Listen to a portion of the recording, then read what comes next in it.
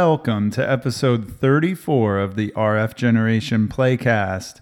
I'm Grey Ghost 81, and this is our first show of 2017. Our title for January is an SNES classic known as Secret of Mana. The game is highly regarded, but it does have its flaws. Is it still worth playing today, or best viewed only through nostalgia-tinted glasses? Find out in our full discussion of the game, which will of course contain spoilers. Please remember to subscribe to us on YouTube, follow us on Twitter, and like us on Facebook. You can listen to the show on iTunes and Podbean. As always, don't forget to log on to rfgeneration.com to join our playthroughs and discuss the awesome games we play together. Thank you as always for listening, and now, on with the Playcast.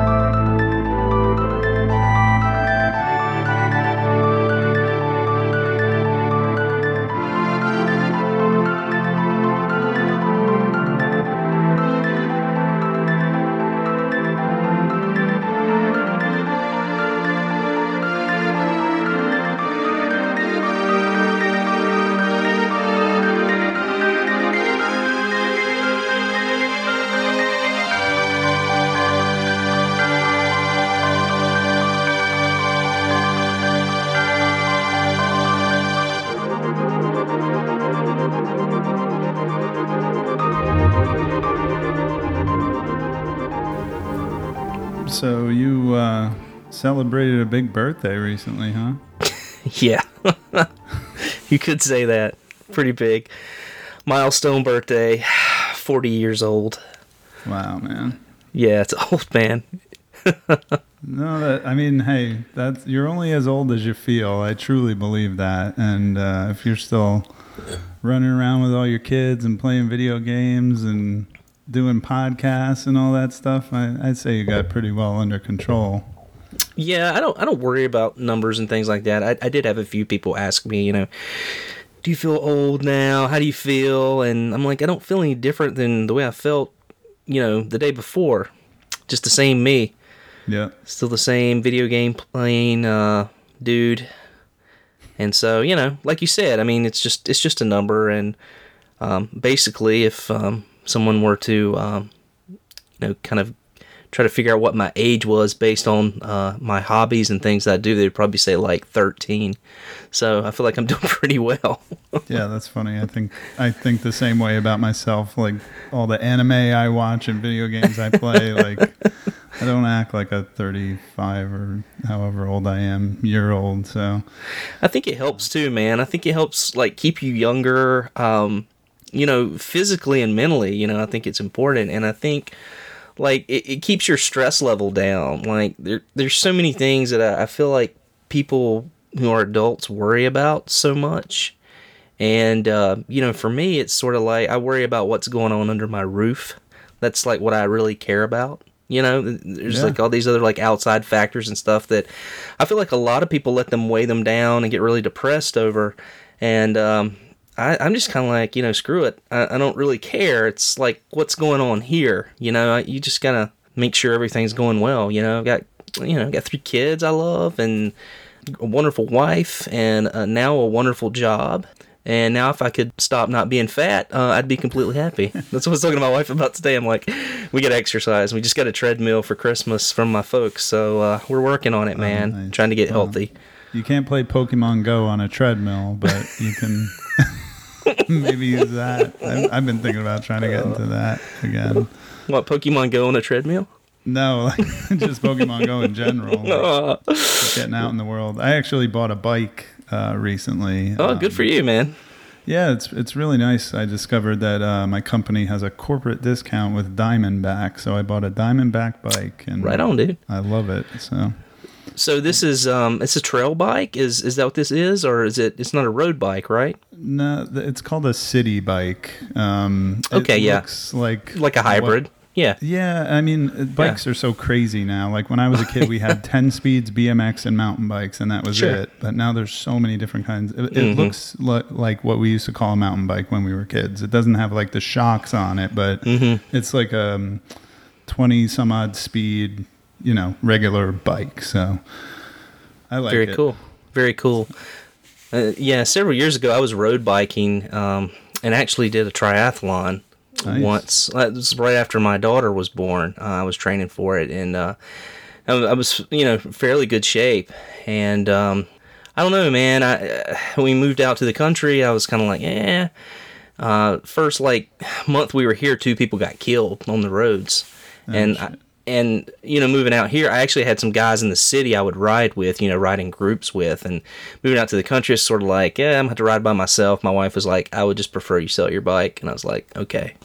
It's way too dangerous out where I live. It's crazy, man. People just don't really respect bikers. I think, as odd as it sounds, it's safer to ride in the city with all the traffic than it is to ride like out in the middle of nowhere, Yeah, I mean, luckily, not that it's not super safe, but Austin is a very bike-friendly city. There are bike lanes everywhere, and it's one of those, like, just like there's a lot of there's a school in my neighborhood, so everybody's very careful of the school children. So, like, everybody in Austin is very careful of the bikers for the most part. So cool. Yeah. Well, cool, man. Good luck with that. Just have to let me know how it goes. Yeah. We were talking about my 40th birthday and everything, and one of the things, and the only thing, like, my birthday got me thinking about was, like, this whole idea of, like, what is my gaming mortality? As far as, like, how long am I going to do this? How long am I going to be collecting games? Okay. How long into my life am I going to be playing games, Right. Yeah, I was curious what you meant by this, but I now that you say it, I totally get it. Something I think about a lot myself as well, so... Yeah. Yeah. Like, so what do you think? I don't know, man. It's not like retirement. I'm not gonna like put a date on it. It's not something that I'm like in a hurry to stop doing. I guess it's one of those things where as long as I'm happy doing it, I'm gonna keep doing it. So I don't see myself stopping anytime soon. I may do it into the grave. I may damn Lemmy from Motorhead this thing.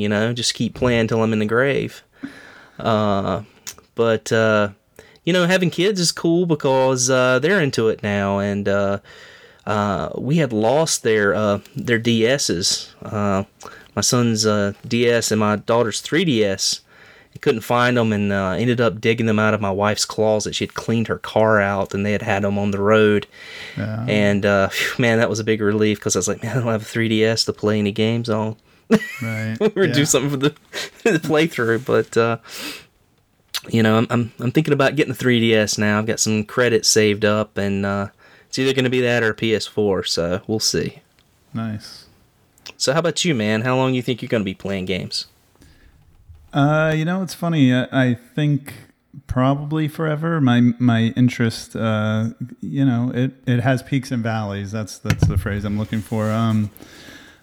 I feel like you and I are probably, like, we're in the first generations of people who have had video games for our entire lives. Mm-hmm. We were among the first. I mean, I remember getting our first computer. Like, I remember life before we had a computer in the house, but I always had video games. Yeah.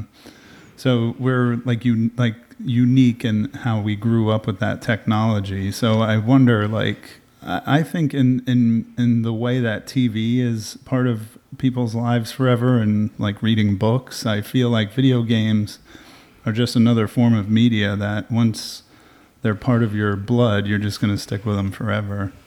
That's a great take, man. I've never really thought about it that way. Yeah, you're right. I mean, it's like TV. You had it, you're never going to stop doing it. You're never really going to stop watching it. So, that's a great way to think about it. Yeah, it's funny, because I guess growing up with video games, my parents were always like anti-video games. It was they were a part of that it'll rot your mind culture.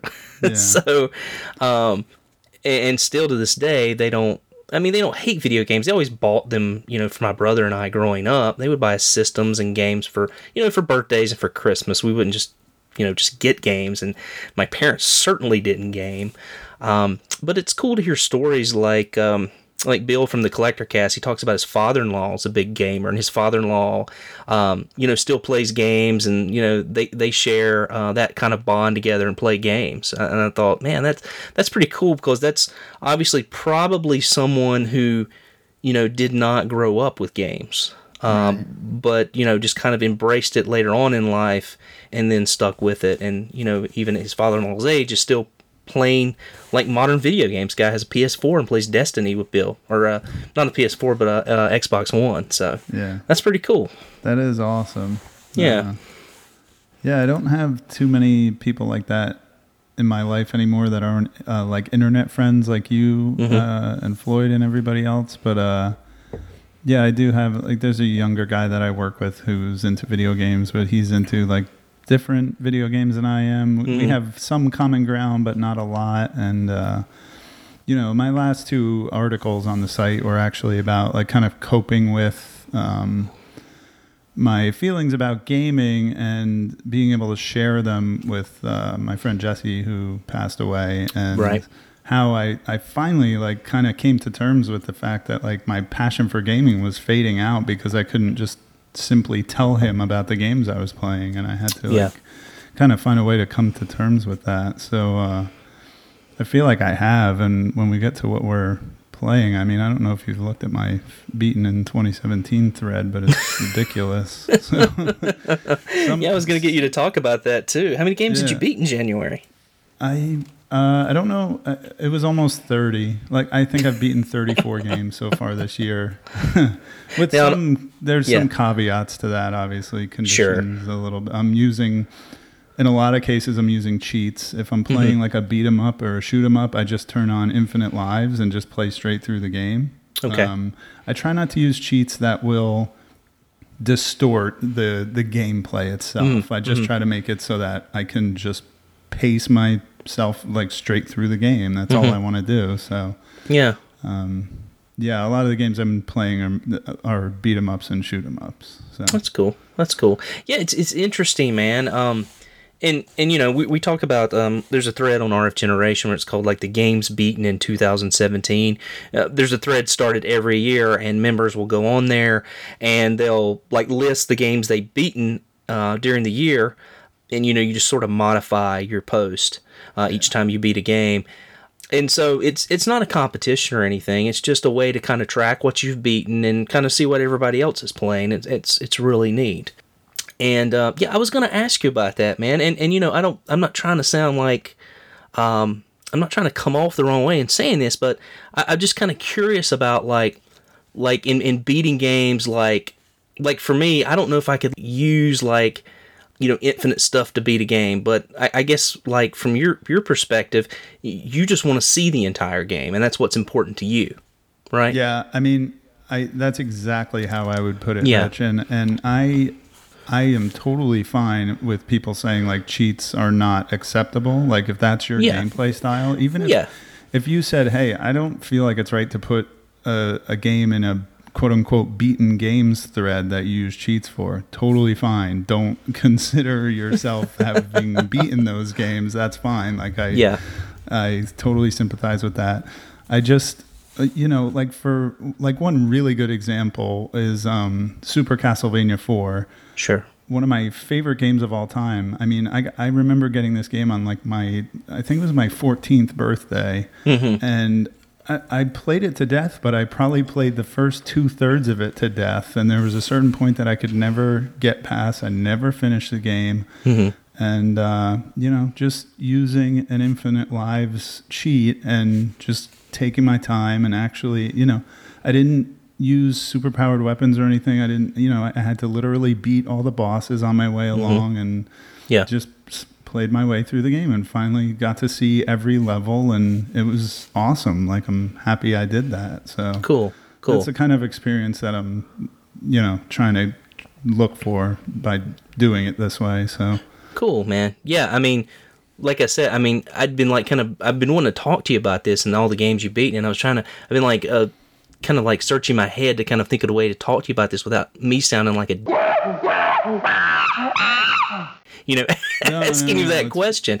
I don't feel like you took it that way. I just, some people get really uptight. I don't care personally, but some people do sort of get uptight about people doing that. But like I said, I mean, our thread is just like, it's basically a games beaten thread, and you can do it any way you want to, and like you said, it's a way for you to explore the game. And I think that's really cool because, sadly, there's a lot of people that never get to experience the endings or see more of the game because they get stuck at a certain part. So I think it's, a really cool thing that you're doing. You're getting to play some games that you've always wanted to kind of explore and see the ending to.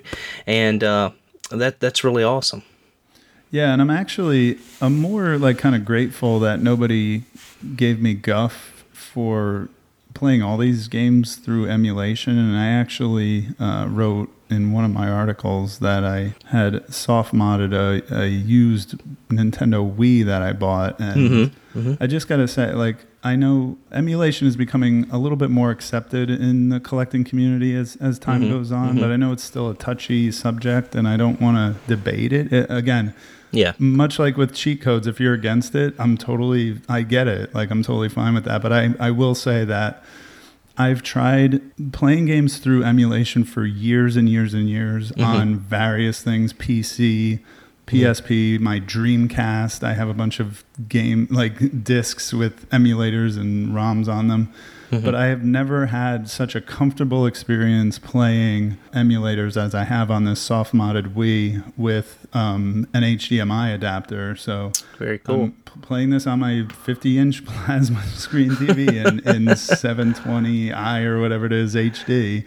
Yeah. And with the Wii Classic controller, which is such a good controller. And I mean, it's better than the Retron 5 as far as like latency and just performance issues. And I am so like in the zone and just comfortable playing these games. I'm getting so much enjoyment out of it. So doing that, it's a really easy soft mod, and you could just find it on the internet how to do it. And I'm not good at that kind of stuff, so I'm actually it's kind of like I'm like kind of proud of myself for just getting it to work, Yeah. So yeah. It's something I've been wanting to do for a long time, and I don't know, I'm psyched about it. So yeah, it's cool. And like you said, you brought up a good point about like emulation. I feel like people used to attack that more than they do now. They don't really attack it so much anymore. And I think it's, from a collector's standpoint, it's the price of games have gotten so ridiculous that how else are you going to play some of these games? And so I feel like there's the price of games has kind of more so justified, emulation in that way. And secondly, the other thing is now people are sort of like, making all these fake games or, sort of pirating the software and making cartridges too. So now people have something to be angrier at than emulation, is people making these fake carts and, trying to pawn them off as real. Or just, sort of stealing a license that doesn't belong to them. So, I think emulation is, much more acceptable. And with companies like, I guess like Retron's sort of like an emulation, right? I mean, companies are starting to use emulation to their benefit and to sort of save these games. It's a good thing, I think. Yeah. And with the Raspberry Pi now, it's really blowing up. So it's, it's more popular than ever. And I am just kind of happy that it's not like looked down upon as much as it used to be. So, well, I would rather see some people emulating games than seeing old games just die. Yeah, I mean, that's kind of my thought on it as a retro gamer.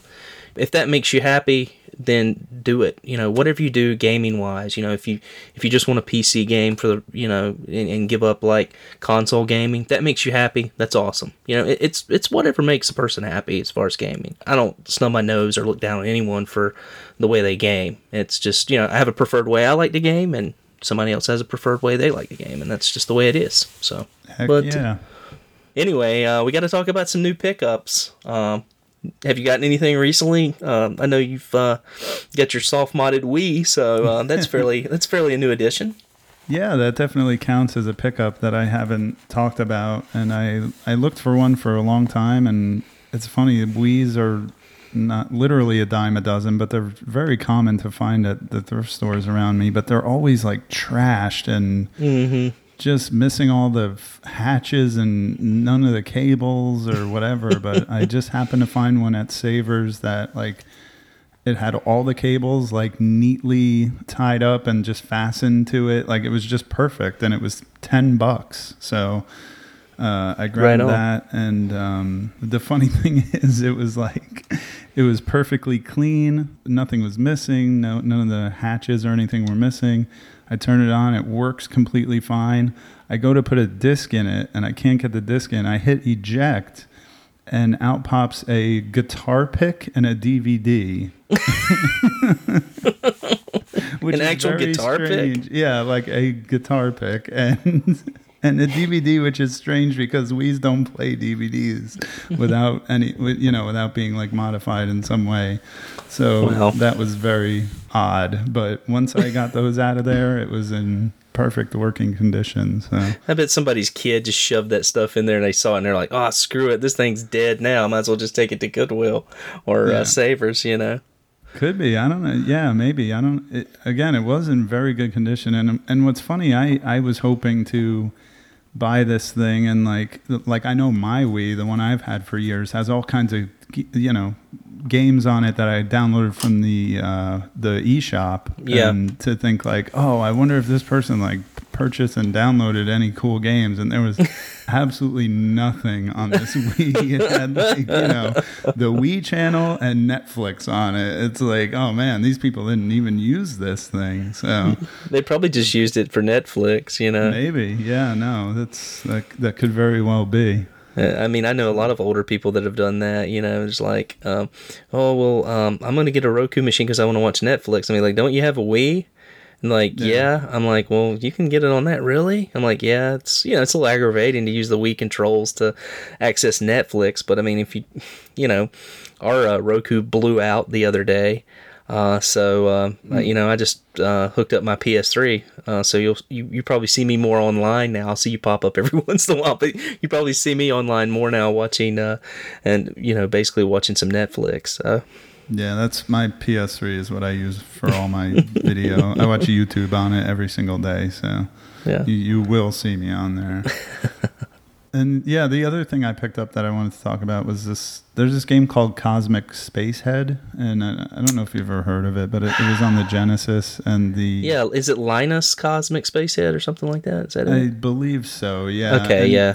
What was funny is I found it in Savers in the toy section with all the like preschool toys, and it was in one of the plastic bags that they have just hanging there.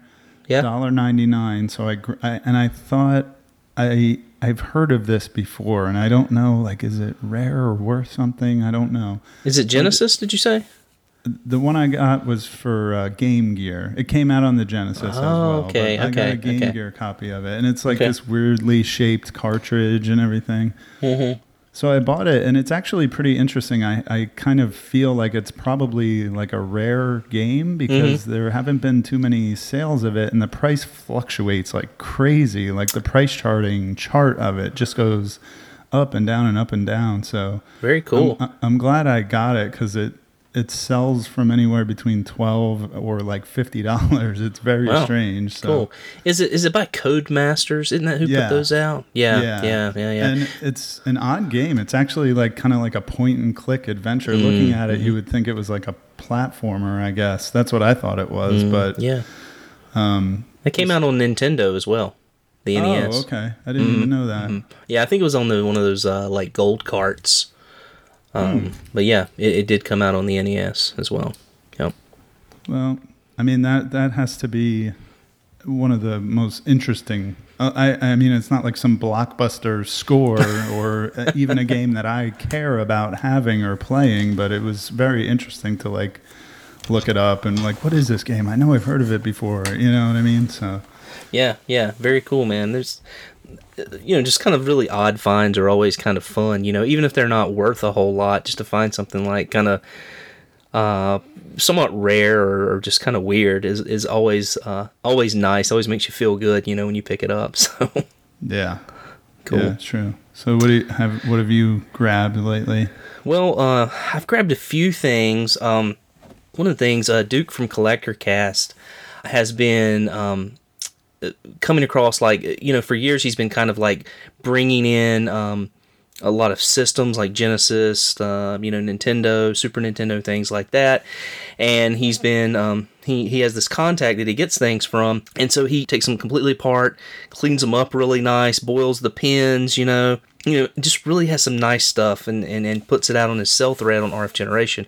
So if you're looking for any systems, definitely want to hit Duke up. He's got some really nice stuff at some really good prices. And recently he's been doing a lot more, he's been getting into like maintenance and fixing things that are broken. So he'll buy like something broken, at a cheap price, fix it up, and resell it. He started off like recapping like some Game Gears, which, it's an easy thing to do, recapping Game Gears, but it is tedious. I mean, there's tons of caps inside those consoles, and they're really known to fail because of that. Mm-hmm. But I think he just did a GameCube just now. He fixed a GameCube that wasn't reading discs, so yeah, he's really getting into that, man. And it's a nice little thing for him to do, nice little hobby, make some extra money to sort of fund his gaming collection, and that's sort of his idea behind it.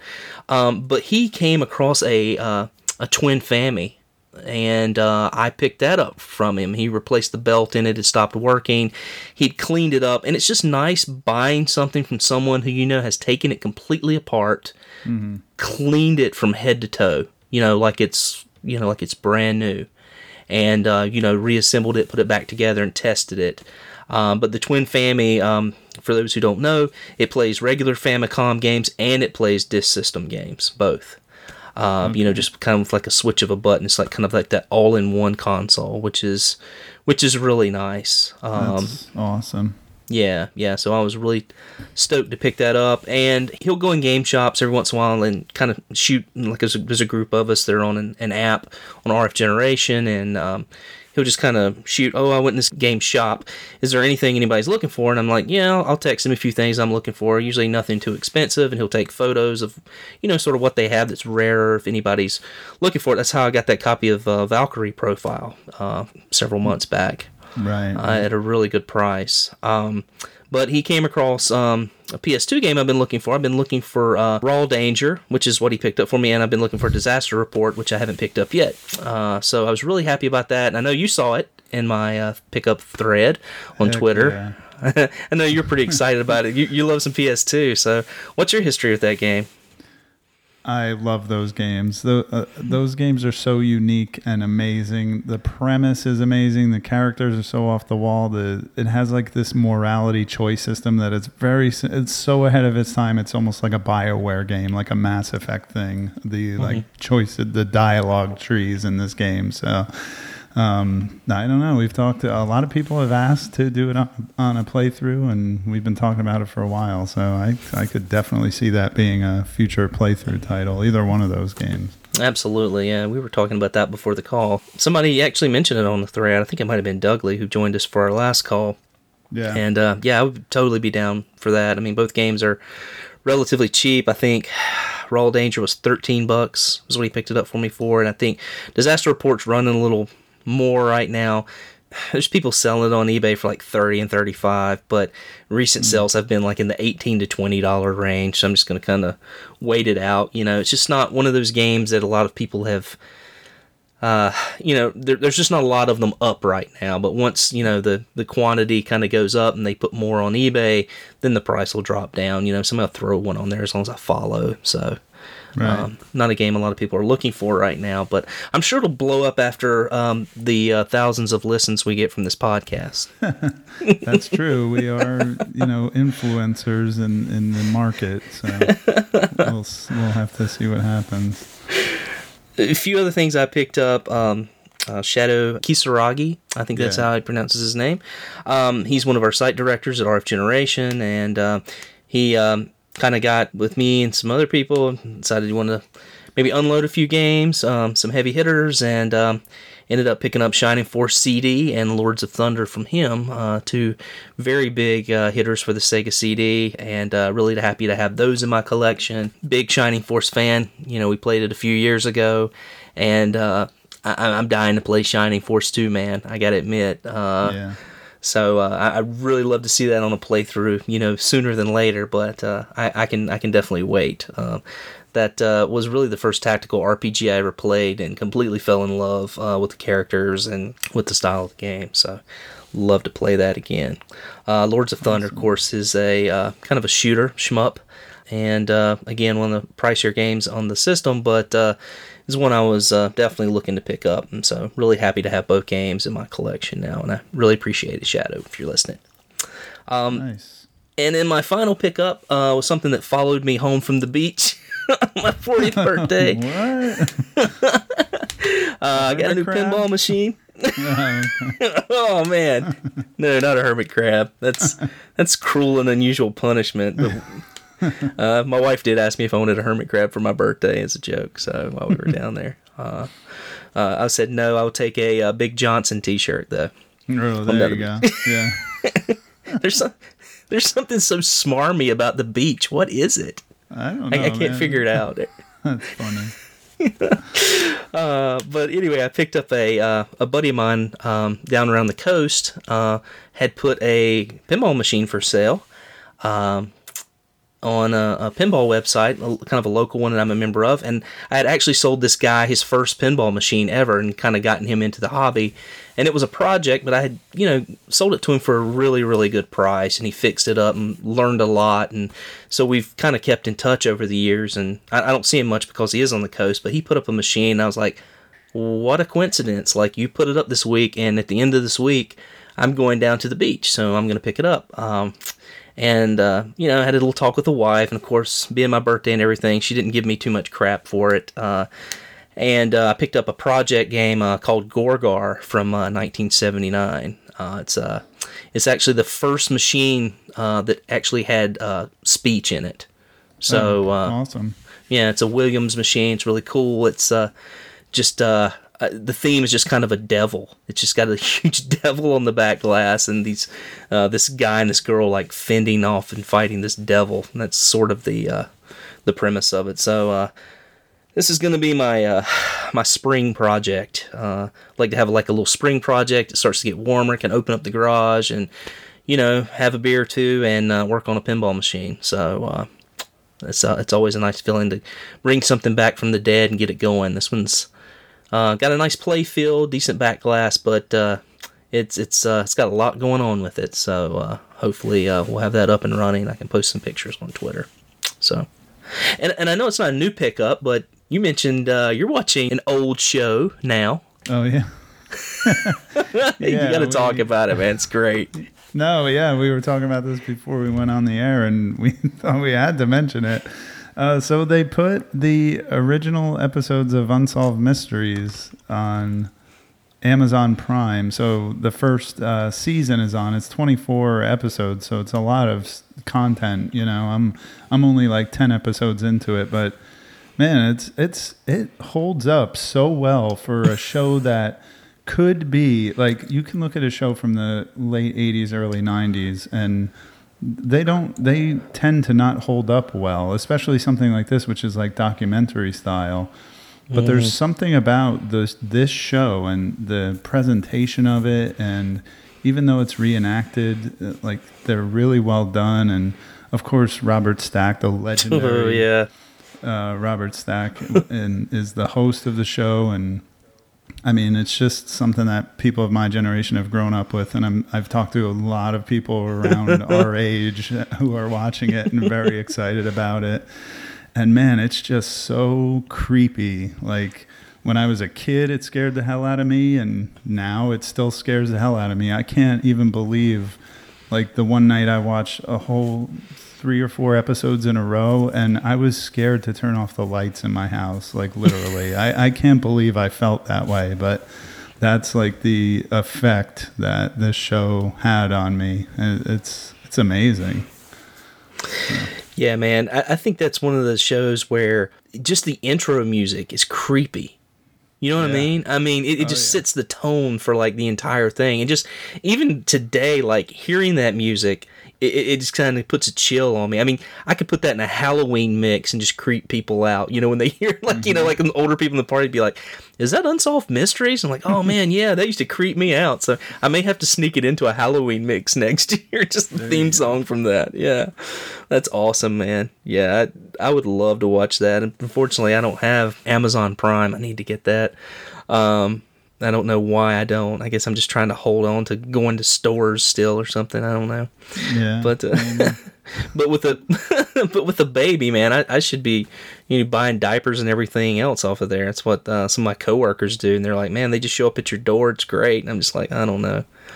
So Yeah, it's funny. I guess they're like, I have a friend of mine who was like, "Oh, I don't have Amazon Prime. I just don't buy a lot of stuff on Amazon." And I'm like, "Dude, like I buy everything off of Amazon." yeah, Like, I know a lot of people I buy do now. food off of there. Like, it's weird. I guess some people either like are an Amazon person or not, or somewhere in between, I guess. But it was just funny to hear that. Like that's part of my life. You know? Yeah. No, it totally makes sense too. I mean, it'd probably make my life so much easier, you know, instead of like me having to deal with 3 screaming kids while my wife goes to the grocery store. So yeah.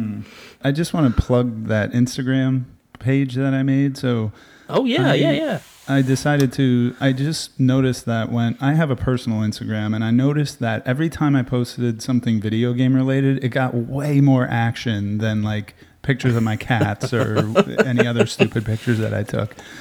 So I decided to make an Instagram account, and it's at Gray Ghost Games. And man, I've just been having a lot of fun with it. And if you haven't like seen, I put it in my forum signature, so a lot of people have seen it already.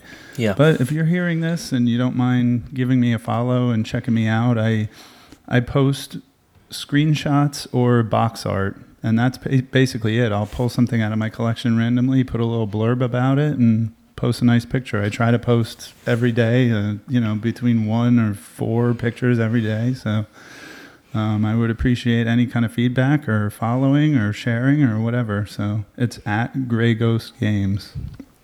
Cool, man. Yeah, and I hear like that's really the way, if you're a collector, Instagram tends to be the way that you're going to pick up a lot of stuff. You have a lot of people like follow you, they see pictures, they know like, you know, Facebook, I think I have friends and stuff that know I'm into video games and pinball and stuff like that, but if you have an account and you have people that follow you and that's all you post about, then more people are going to contact you about, oh, I have this for sale, you think you might want it, and you know, that sort of thing. And I think, you know, I know Will Watts, he's, you know, said, oh yeah, you know, Instagram, you know, it's been awesome. I get so many followers, you know, people are just interested. I can't believe how many people are interested or just, you know, in the things that I pick up. And, you know, I think it's led to some, you know, fairly decent scores for him as well. So, very cool, man. Well, good luck with that. Thanks. Yeah. So, I did want to mention RF Generation is now doing its annual site fundraiser. We always do this in February, just through the month. And, you know, the purpose of this fundraiser really is to keep the site going. RF Generation is, if anybody's a member, it's free. It's completely free to join. There's no pop-ups, you know, no other type of advertising on our site. It's just us, and it's a database where you can plug in your collection, what you own. You can put whether you have the manual, whether you have the box, you know, whether you have the game. You know, we have an app that you can follow on, and you can check your collection when you're out. And it's just a really nice resource and database, and there's a lot of people, including myself and you, Sean, who put a lot of time into the site, you know, whether it's writing articles or, you know, editing articles like I do for everything that goes up on the front page, to the people behind the scenes that really, you know, run our database and keep everything in line, and approve submissions. The site, I hadn't mentioned, but everything that's on the site, all the information we have, has been submitted by users of our site, and so everything belongs to the site, so that everyone who's a member feels like a part of the community. You know, you're a piece of the community because you're a part of it, because you've donated something to it, and we don't charge for that. But it's not free to run a website. And so, Right. that's the reality of it. And we hate having to ask for money, but at the same time, it has to somehow be paid for. And so we just ask that people donate, and, a few bucks is great. You don't have to donate a lot. We're really just working to pay for our server costs, and that's it. And if we can, maybe, help out with some of our events. We've started to be like one of the sponsors at Retro World Expo. And so, we have to pay for advertising as far as buying a table there to be a sponsor, putting ourselves in the program and stuff like that. And so, kind of spreading the word of the site. So, your donation not only goes to helping the site stay alive, but to help other people find the site and enjoy it as much as you do. And so, it's just sort of my soapbox stance here. I'm very involved in the site, and, any member can be, as involved as they want to in helping the site out. And we appreciate any donations and look forward to another successful fund drive this year. Very nice. Very well put. And I think, I mean, I've been a user of this site for however many years, and it's really a big part of my life. And, I don't even use a lot of the features of the site. I mean, I think it's like a notorious little, it's the worst kept secret on the site that I don't use the database. Like, I've never submitted anything, and I don't have my collection on there. But there's so many other things that you can do. You can read the front page articles. You can use the forum. I've bought and sold and traded all kinds of stuff with people. You can, look at the small scores thread. There's all kinds of other fun threads that we do. So even if you're like me and you don't feel like cataloging your collection or doing any database submissions, there's so much utility to this website that, we need the support to keep everything going. And there's something here for everybody who has even a passing interest in video games, I think. Yeah. You can find our podcast on the site. Collector Cast is, part of the site. We have forums where you can talk about the games. And, another thing the site does is we do the monthly playthroughs, right? I mean, that's hosted on the site. It's where we actually talk about the games as a group. And so if you're enjoying this podcast, and we hope you are, come to the site and join us in the monthly playthroughs as well. It's free. It's a free site to join, and get involved in the discussions. And who knows? Maybe some things that you talk about or say about a game will end up in our podcast, or maybe you'll even end up on our podcast. Right? we love having our members on the show.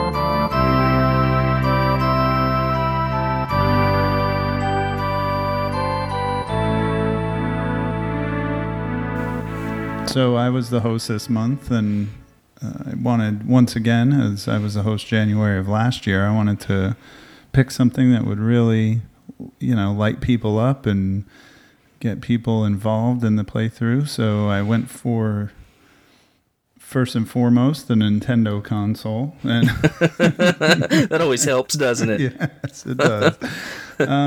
So I chose the Secret of, or it's not the Secret, it's Secret of Mana on the Super NES, and I was excited about it because this is a game I've heard so much about over the years, and I've never played it, and I grabbed my own copy of the game in a trade that I did a couple of years ago that I was very pleased with, so it's been sitting there waiting for me to play it, so I figured now was the time, so... I was really pumped. No, I think a lot of people were excited about it. And I have so many friends who grew up playing this game. It's kind of surprising, almost as much as like the Zelda games. I know people who've played Secret of Mana growing up, so it's pretty interesting. So a little bit about this game. It was released in 1993. It's part of the Seiken Densetsu series of games, which was a spin-off from the Final Fantasy games. The first Seiken Densetsu was on the Game Boy, and it was released in North America as the Final Fantasy Adventure. And Seiken Densetsu 2 came out in North America as Secret of Mana. The third game was only released on the Super Famicom. You can play it if you want to via a fan patch that has been around forever. If you have the Retron 5, as we've discussed before on the show, you can language patch your games, and there's plenty of resources of how to do that on the internet. Yeah, and people are making translated carts of this game too. Oh yeah, reproduction card, of course, is another route to go. Yeah, they're plentiful, believe me. Yeah. Actually, that's probably one of the most popular ones out there. Now that I think about it. Yeah. So we played Secret of Mana, and our participants were myself, Floyd, you, Rich, Dougley 007. Noise Redux, and Raidu. So, interestingly enough, we thought, and I never want to sound ungrateful because I love doing these playthroughs, and Rich, I don't care if it's just me and you playing these games, or, like me and you and Floyd or whoever. Right. But it was just kind of surprising to me that we didn't have the blockbuster month that I thought we were going to have. Having said that, the quality of the discussion was great as usual, but it was just kind of weird. Like I thought people would come running for this. Yeah, me too. I mean, that's what I thought. We always try to kick the year off with the popular title. If you remember last year, you kicked it off with Super Mario 3 and Super Mario World, which was a huge success. Obviously, it's kind of a no-brainer that's going to work. And so we thought, what's another title we can do that a lot of people will participate in? And Secret of Mana was that title. So we thought, and like you said, I mean, it doesn't matter to me whether you have just a few people playing it and have like a little tight discussion, or if you have a lot of people playing it and, have a big discussion of the game. It's always nice. But yeah, it is rather surprising sometimes at the numbers when you sort of look at it. And comparatively, and we were talking about on the call, in February we're playing Murdered Soul Suspect, and I thought that's pretty crazy, right? That we're getting like a lot of buzz for that game, and that was a game that I had picked up at one point several months ago. I looked at the back of it, and I'm like, oh, this seems interesting. I've never heard of it before, and now we've the influx of people like playing this game has been quite surprising, and I think we'll have a good discussion on the forums this month, February.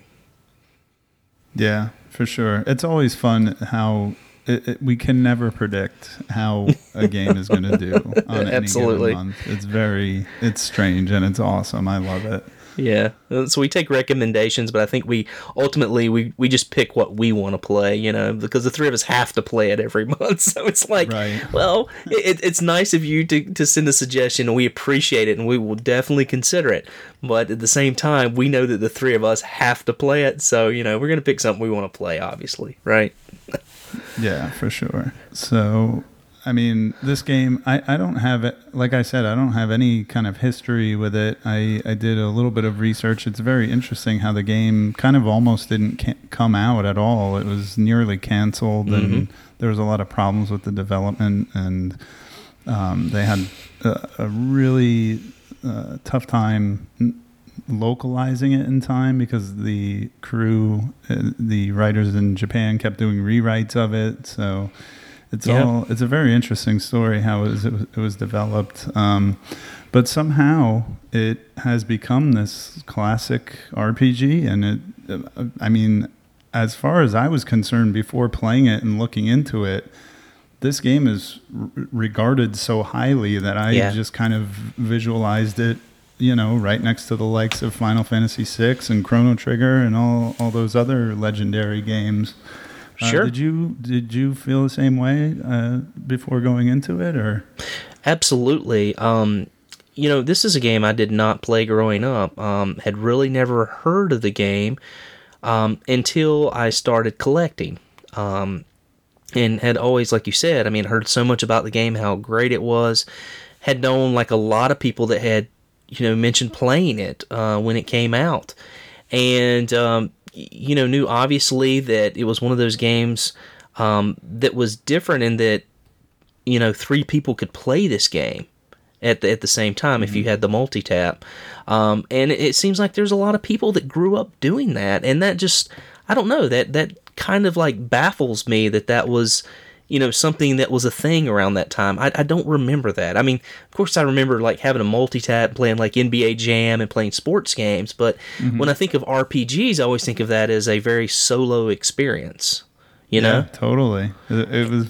It's been very surprising to me. And having friends around the same age, I'm with you. I never played this when I was younger, so I'm sorry. Go ahead. No, and I was just going to say, the big thing for me, I'd never played Secret of Evermore either, and we played it just over a year ago. It was November 2015, and I really enjoyed that game. So there was a lot of discussion on the forums. Oh, well, we need to play Secret of Mana sometime. And I'm just like, well, yeah, we definitely need to do that. I enjoyed Secret of Evermore so much. We definitely need to do that, because those two games, even though similar in some ways and not completely alike, which we'll discuss later, are often compared very heavily, right? There's the camps, which one's better. And so, I was really excited when you announced this playthrough, because I wanted to, see it. There's so much hype around Secret of Mana as being one of the best RPGs on the Super Nintendo, which is saying a lot, because there are some great RPGs on that system. It might be the best system for RPGs of all time. Debatable, right? PS1, PS2 has some great RPGs as well, but I was really looking forward to this game. Awesome. Well, let's just jump right into the story. Sure. It's not really a deep story. It's not this grand kind of saga that we are used to in some of our RPGs that we've played. I think it's more akin to something like Illusion of Gaia, that has this kind of like one-note quest and story. But anyway, you play as a character named Randy. And in the beginning of the game, you're out in the woods with some friends of yours, and you fall down this waterfall, and you end up pulling a sword out of a stone. Excalibur. Yeah, kind of like that. And that kind of unleashes monsters onto the world. And is it your family in the beginning, or just people that you live with? They kick you out of the village. You get banished from the village for doing this, kind of horrible thing by unleashing these monsters onto the world. So you meet this knight named Gemma, who tells you that you have the mana sword, and you need to re-energize the mana sword by getting all the mana seeds. And generally from there, you go from temple to temple trying to find these mana seeds, and a lot of times they've been stolen or moved, as you so eloquently noted in the chat or the forums. So it does become a little bit of a wild goose chase, but once you re-energize the sword, you can defeat the mana beast. Is that what it's called? The mana beast at the end of the final boss? Yep. So once you do that, save the day, save the world, and that's pretty much it. There's side stories and everything, and some of them are funny and interesting, but that's the whole story in a nutshell. So yeah, it's not a heavy story game, like you said. I think where you get the most of the story in the game is sort of the prologue that shows up, before you start the game, before you press start.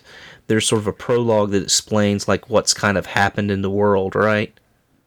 And it's basically saying, that the the Mana Fortress was built a long time ago. The gods became upset about it, threw like beasts onto the world, and the fortress was destroyed, and there's this whole sort of legend behind it, that becomes this sort of Arthurian tale, if you will, pulling the sword out of the stone and becoming sort of the savior of the world. So it's sort of heavily story driven in the beginning with the sort of the prologue and with the setup, but and I think, like you mentioned, it's just not the game's not story driven. You're just kind of bouncing from place to place, and you find out you have to collect the mana seeds. Oh, somebody's stolen the seed. Drat, let's chase that down. Let's go to a cave. Oh, let's go to a temple. Let's get another one. Oh, somebody's in trouble. One of the, guardians of the mana seeds in trouble. Got to go save them. And, it's just sort of this sort of back and forth, and it feels like there's a lot missing, in the game story wise. And, luckily, you were making the outline before the show today, and you sent me a video from a guy who does videos called High Level Reviews. If you haven't checked them out, I can't suggest these videos enough. They're fantastic. I ended up watching a few of them today, and The Secret of Mana. And one of the things that the guy pointed out, I'm not going to say everything that he talked about, but that in the development of this game, basically, this was sort of the time where Nintendo and Sony were trying to work together, right? And to come up with a console together. And they were developing this game at the time, and they had like high ideals for it, a lot of story. And then it kind of fell apart, and Sony said, we're going to go do our thing because we want to do CD-based games. And Nintendo said, no, we're just going to keep doing what we do and be Nintendo. And so they had to rush this game out, like you mentioned before. And about 40% of the story to this game, the original story to this game that was planned, for a disc, is missing. And so they sort of had to do the best they could with what they had in a very, very short time period. And, knowing that puts a really different perspective, at least for me, on this. I mean, I was, fairly disappointed in the story. But having known that and know what kind of constraints they were under, I can, I don't know about you, but I feel a little differently about it now. Yeah, you can forgive it, basically. I'm with you totally. I feel like, and the YouTuber that you mentioned, even, he said, like, it's amazing that they were able to slap together a coherent story, even if it wasn't like an amazingly deep story. At least it's there, and at least you can follow it. So, knowing what a rocky development the game had, you can kind of excuse the fact that this is not Final Fantasy VI, basically. Yeah, so, absolutely. So we have the main characters of the game. You have 3 player characters in your party, and that's your party for the entire game is the same 3 characters. They're typically known as the boy, the girl, and the sprite. They do have default names. The boy's name is Randy, the girl is Prim, and the sprite is Popoi. Now, are these default names, or was I don't know if you know, was these were the names in the Japanese version, and, is that the case, or do you know if the Japanese versions? I think you're right to call me out okay. on that. I think I misspoke when I say default names. I think I'm just going off what I've seen on the internet so many times because actually I renamed them. I named the boy Sean, and then I named Banana.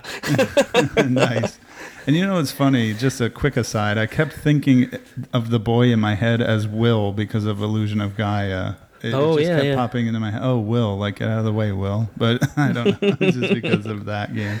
But funny enough, I didn't realize that the sprite was male, so I saw him as female. I did too. I didn't realize that. But funny enough, I named him after my son because I named the girl after my daughter because she has blonde hair. Okay.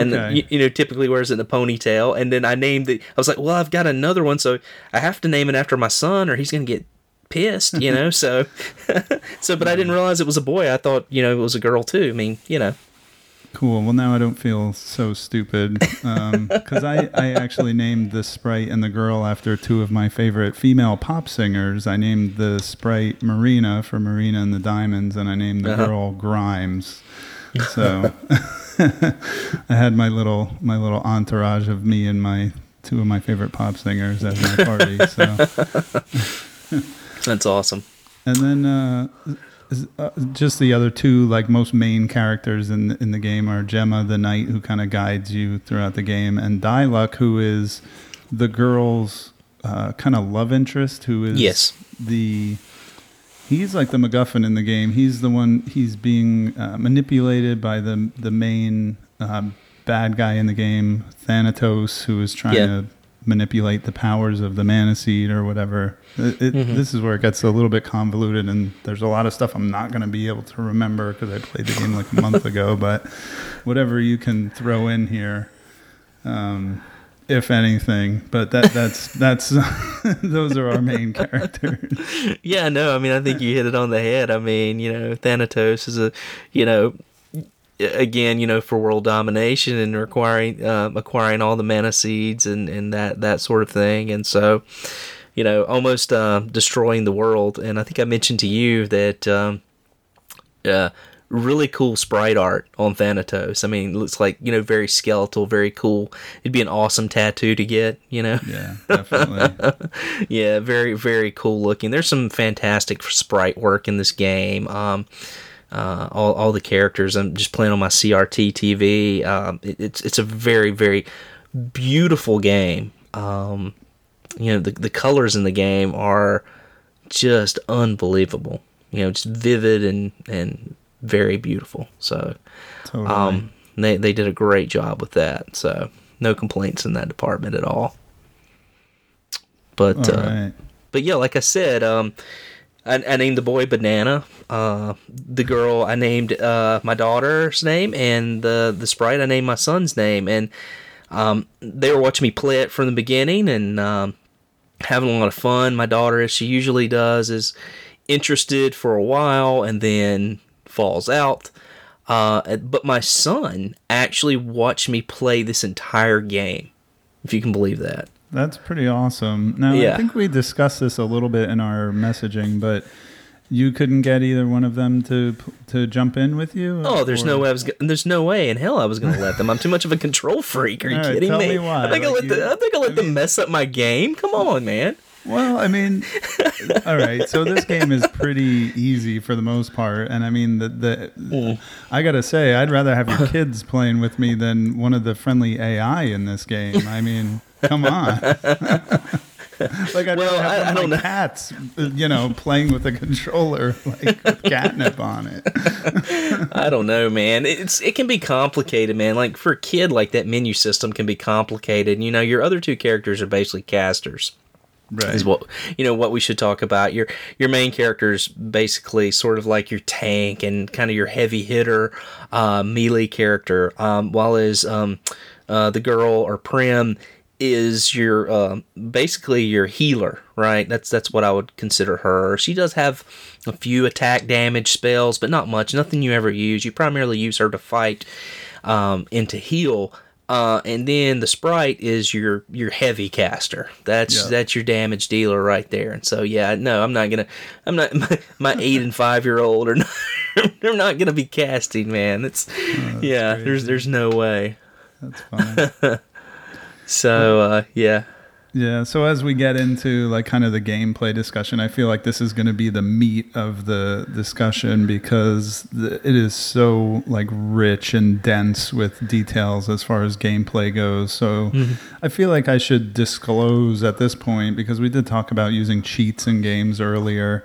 I played the game on original hardware. I do have the cart, as I said, I played it on, and an original Super Nintendo, but I also used an original Super Nintendo Game Genie because, to be quite honest, early in the game, or not even early in the game, but about 4 or 5 hours into the game, I got to Spike Tiger. infamous Spiky Tiger Yeah. boss battle.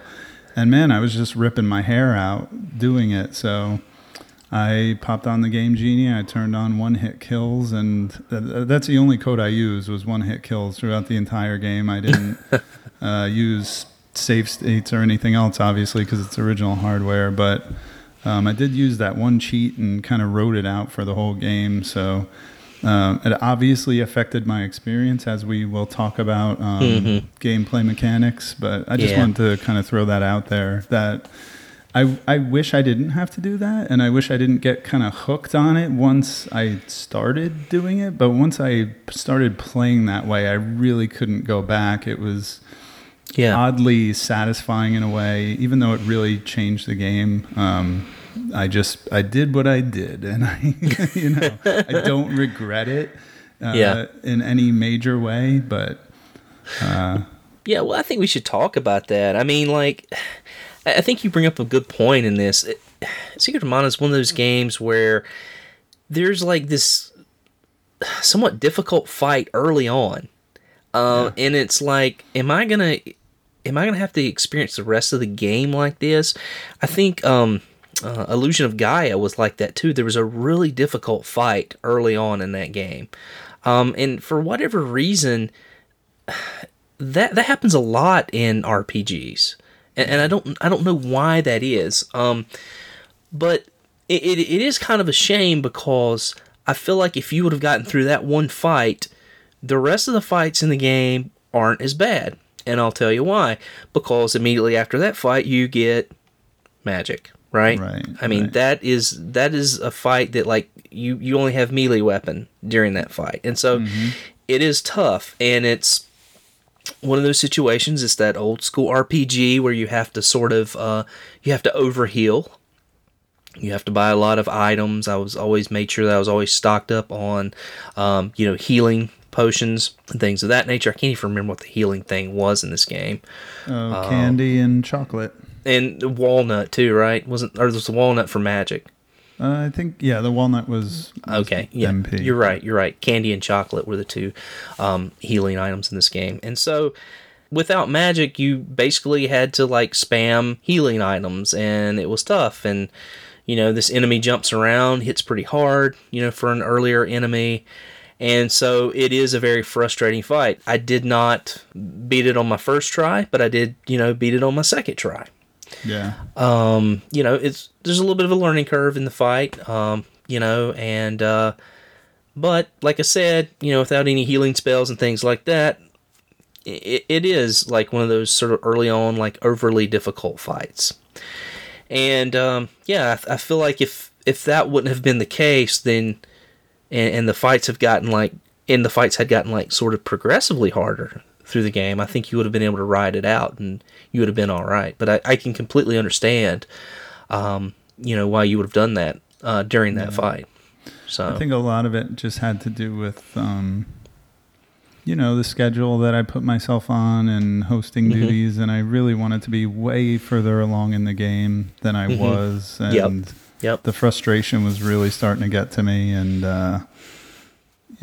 like I said, I did what I did, and I can't take it back. So well, and like we always say, with these playthroughs, the thing is to enjoy them. You play it how you enjoy it. Yeah, that's exactly what I was going to say next. Is that once I did that, I felt like liberated in a way where I was still playing the game and experiencing the story and going through the world and the maps and doing everything. But I was just having so much more fun. I felt so much more in control. And once you also told me about tweaking the AI to be more aggressive, I was just feeling like gangster, just running around smashing everybody, and it turned out to be awesome. So Yeah, I've said it before, like the game is there to please me, and you can judge me all you want for using cheats, but I had a hell of a time after I turned them on, so. Yeah. Well, if you're going to judge you got to judge Nintendo for working out a contract with Galoob to make Game Genies, right? Yeah, I guess. Yeah.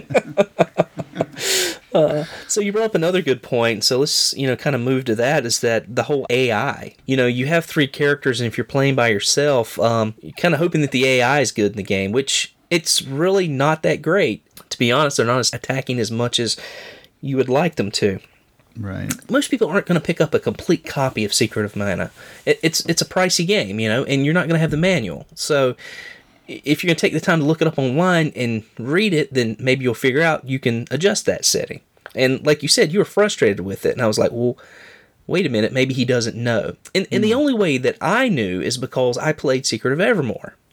And it has the same thing, has the same setup. You have a companion who's a dog, and you can kind of set it up to make him, as aggressive as you want him to be.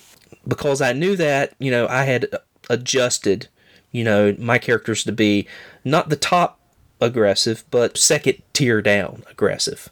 Because I still want to be able to play the game. I don't want them running ahead of me and attacking, taking something out first thing. I still want to be a part of the game, and I don't want them to take too much damage to where I have to just keep healing them, because they're overly aggressive.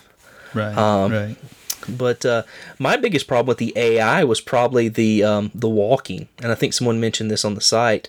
Sometimes they get stuck, like when you go down steps or a platform, they don't follow you, or like when you're trying to avoid enemies. Some points of the game, it's best just to avoid enemies because they're basically the only way to take them out is to cast magic, and you need to conserve your magic for the end boss, and so you try to run around them, and they just want to sit there and attack the whole time, and so that's kind of aggravating as well. Yeah, very true. I believe it was Dougley that brought that up. That about the friendlies getting stuck, especially in the haunted forest near the beginning of the game. Man, they got stuck in those like rose bushes so much. It was very annoying. But yeah, again, the default mode for them is pretty much they do almost nothing. But yes. Once you told me, I put them to like max aggression, and they were just, like I said, just running around regulating, like just going nuts, and it was awesome. So that also really changed the game for me. So I guess we should say it is a real-time battle system. If we haven't made that completely obvious. Mm-hmm. The gimmick, if you want to call it that, is it has like a recharge to it. So you're not supposed to just kind of run in and go hacking and slash. The technique that I think the developers want you to use is to kind of strike and then back off, wait for your recharge, then strike again and back off, and so on. If you're doing one-shot kills, you can just obviously run in and hack up everybody, and makes the game different, but like I said, still a lot of fun. You can, on the fly, switch between any of the 3 characters, so it's not like you don't have to be Randy the whole game. I played most of the game as Prim, actually, because, as we know, I like to play as female characters, so I gave her the best weapon, and I ran around and played as her for most of the game. And like you said, there's a lot of strategy involved based on jumping between the characters and using each one's strengths, the magic types and everything. So there's especially in boss battles, I think it's good. Like you said, you can toggle between the characters by basically by pressing select on your controller. And what that allows you to do, there's some battles where there's some charging enemies or enemies that will attack and stun you, which is really aggravating. Yes. But if you switch characters, then while your other character's stunned, you can continue to attack, and which is really awesome. And the other thing you can do is if you have a character that's stunned, you can switch characters and heal as well, which is fantastic. I really like that in the game, and I think it's a fantastic addition for a real-time strategy battle system. It adds just a different layer to the game that I really, really enjoyed. Yeah, awesome. So let's get into some of the weapons. One of the great things about this game, I thought, is that every character can use every weapon, which you don't see a lot in RPGs. Everything tends to be very specialized or specific to certain characters. It's usually very D&D based, right? You know, that Dungeons and Dragons, like, I think sometimes you have to wonder, like, is it just thematic? Okay, so I guess you don't want, like, your rogue thief using a gigantic battle axe. That wouldn't really make sense in, like, the sense of the lore or whatever. Right. But I think, like, I wish more games were like this, where, like, there's just this, like, arsenal of weapons, and any character can use any one of them. It's really awesome. So, and the weapons, they level up per character by using them, but also they can be upgraded, and they change to different weapons of the same type. Right, so your boomerang turns into a super boomerang, and then a chrome boomerang, and then a glaive, and then something else, and all these crazy shapes, and they change the way they look, and the menu changes, and they look really cool. So I think we were mentioning that Arthurian legend before, and I think at one point your sword becomes Excalibur. That's right. And then of course and then of course I think your highest tier of your sword, and I'm not sure if this is true or not, because I think you can actually get some orb drops in the last area. There's actually orbs that drop randomly, but I think the top tier sword that I got was like the Masamune, which shows up in video games, especially RPGs, all the time. So yep. Yeah, it's really cool, and I like that too. It's like you're not actually like leveling up a weapon, but you're basically leveling up. You are leveling up a weapon because you're getting it forged, right? You find a guy in the game named Watts who actually upgrades and forges your weapons when you find an orb. But they also level your skill levels per character, so you can't just use like a sword with your main character and expect it to level up for like one of your other characters. They have to use it as well. And so they have different categories of where their skill levels up. So that's really cool. Yeah, I really like that. Yeah, and with these weapons, you can do actually a charged attack where you can hold down the attack button and charge up an attack that can go up to, I think it's 7 layers of leveling. Yeah, it's like 7 or 8 layers. It's as high as the weapon level goes. Oh, okay. That's what it is. Yeah. And to me, I mean, even when I was playing the game legitimately before I plugged in the Game Genie, the charging up was like completely useless to me. I don't know if you felt the same way, but I never used it.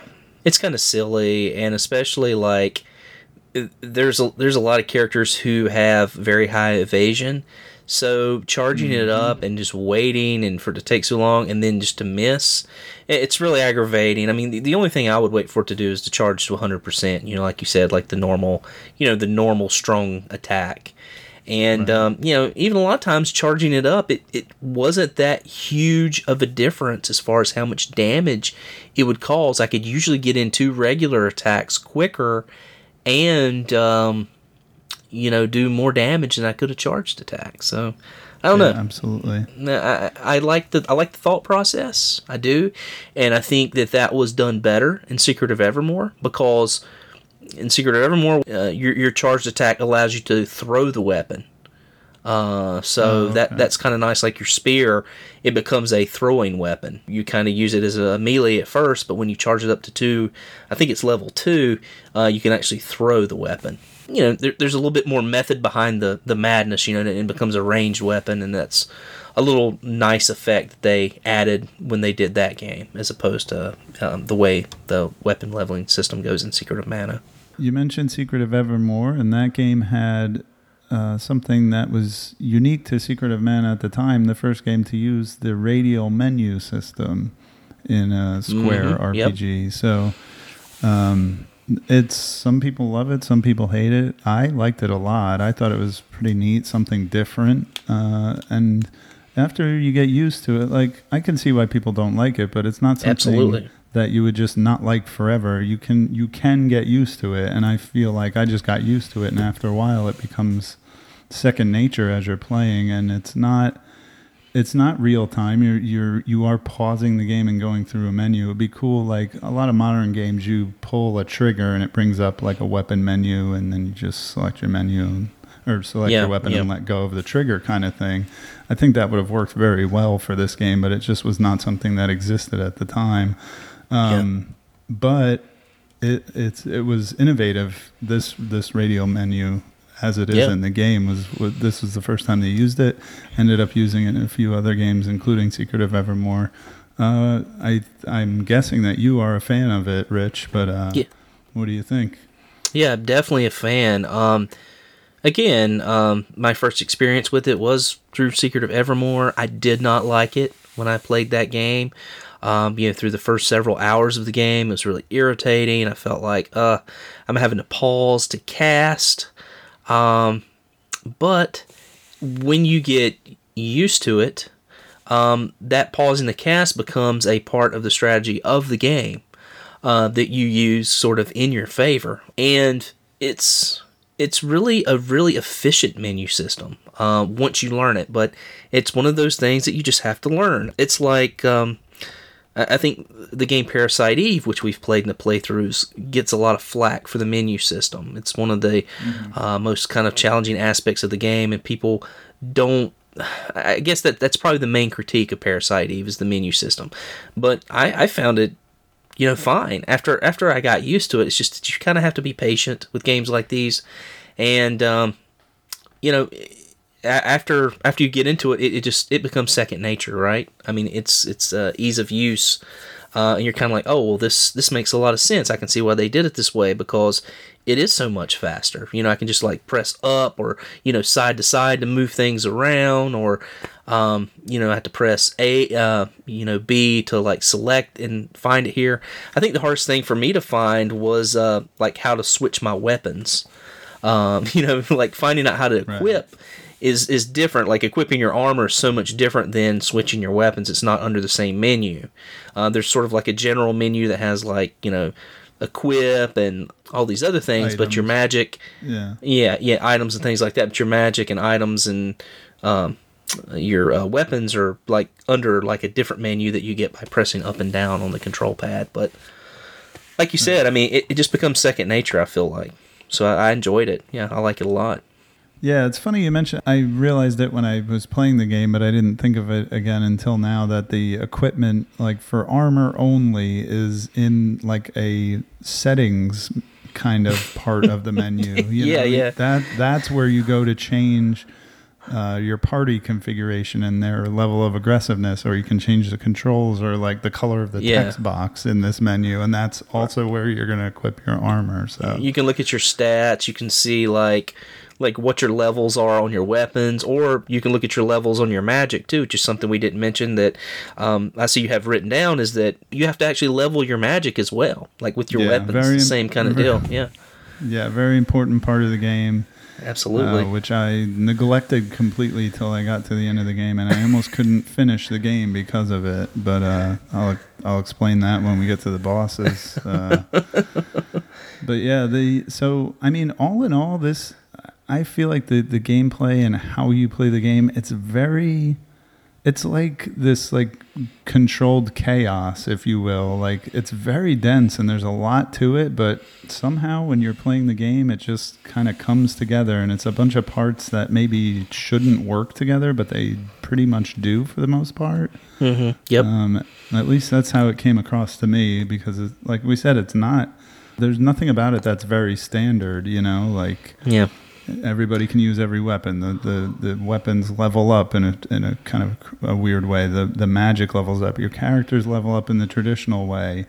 All of this stuff is all going on at once, and it's not hard to follow. It's not confusing. At least to me, it wasn't. Like I kind of felt like I had a good grip of what was going on at any given point. So and you mentioned controlled chaos, and to think about this game being rushed. And for them to like put out such a nice product and something that like you said, is this sort of controlled chaos, but somehow finding a way to simplify things and make like a cool like new system in such a limited amount of time that really, really works. Kudos to the developers for that. It's quite an astonishing achievement, I think. Yeah, for sure. So yeah, there's many like normal enemies in the world. Some of them are pretty interesting. My favorites were like the big bumblebee looking things and also the wolves. Yeah. Some of them are not as interesting. There's these green slime things that kind of break up into littler slimes as you fight them. Those are annoying. Yeah, very annoying. But this game does have a lot of boss battles. Yes, heavy boss battles. Heavily laden with boss battles. Yeah, definitely quite a few. Now, there's a couple of things going on here with the boss battles that it's funny because I thought, well, I did this one shot kill thing, and I'm gonna have to go watch YouTube of all these boss battles, and I didn't do that for every single one because I found out that you can basically stun lock the bosses with magic. Mm-hmm. So, I mean, tell me about that, Rich. What's it like to play through, obviously, the traditional way? And I watched on YouTube, you can literally just kind of bounce back and forth between Prim and Popoi and just unlock the boss until it's dead. So, yeah, I think as far as enemies are concerned, in boss battles, that would be probably my highest criticism of the game. We hadn't mentioned this yet, but a lot of the bosses, especially, are reskins. Yeah. And so that's quite annoying. I mean, you're fighting some bosses that have been skinned 3 times. Yep. And that's sort of a drag. But the game is so boss intensive that I feel like there was no really other way to do it.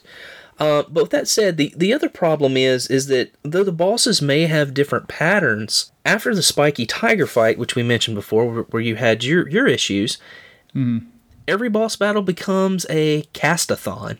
I mean, it's honestly, I mean, all you have to do is cast. You find that right element to use, and you can just cast away. And like you said, they're just kind of stun locked. You can just drop one spell after the next. You can just keep recasting. There's no meter on spell casting. And maybe that would have made the game a little different to have, had sort of a time limit like you do with your melee weapons as far as when you can cast again.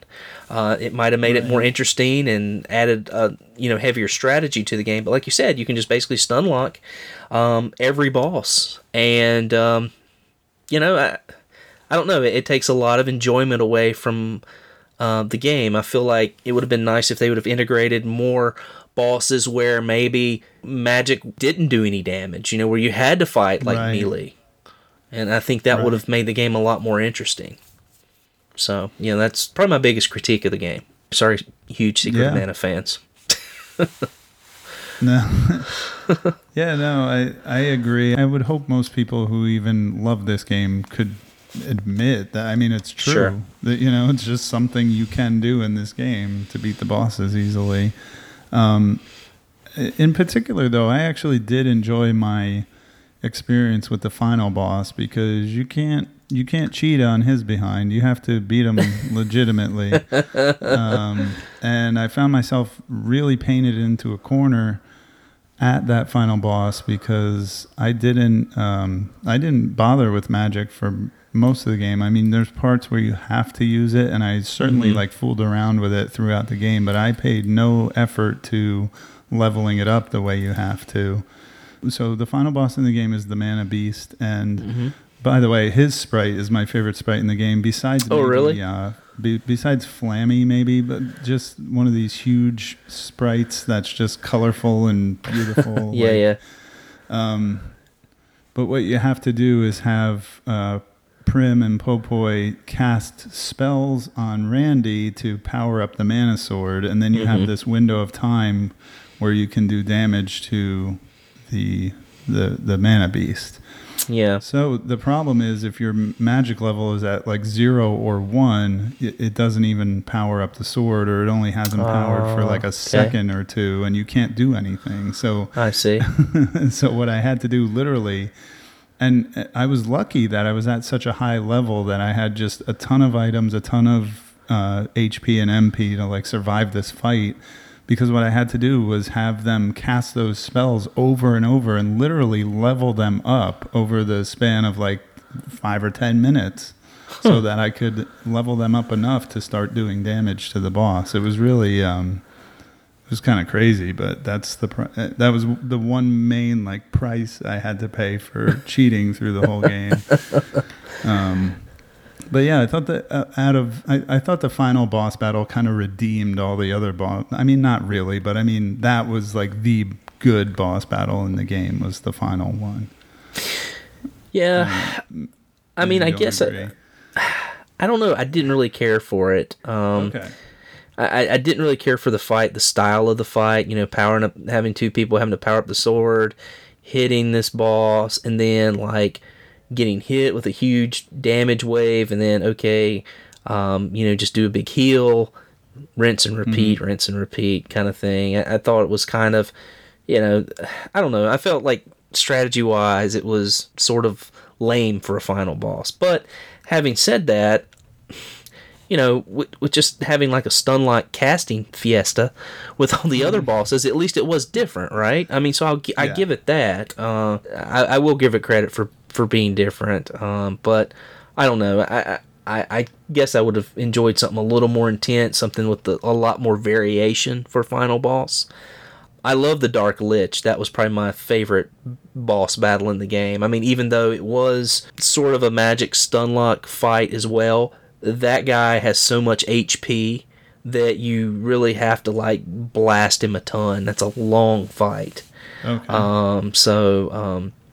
That's a really kind of grinding fight, and you really have to have your magic leveled up pretty high, or you're not going to do a lot of damage to him. And then there's the whole process of you may run out of mana, and trying to cast, and then you're kind of screwed, So it's a sort of a really nice balance of using a lot of magic, but also making sure you're conserving enough magic to be able to heal, and kind of gets down to the wire. I mean, I remember that fight lasting, I would say 15 minutes plus on that fight. That's a long boss battle compared to what the other ones were, and so that was probably my favorite battle in the game if I had to pick one. But cool.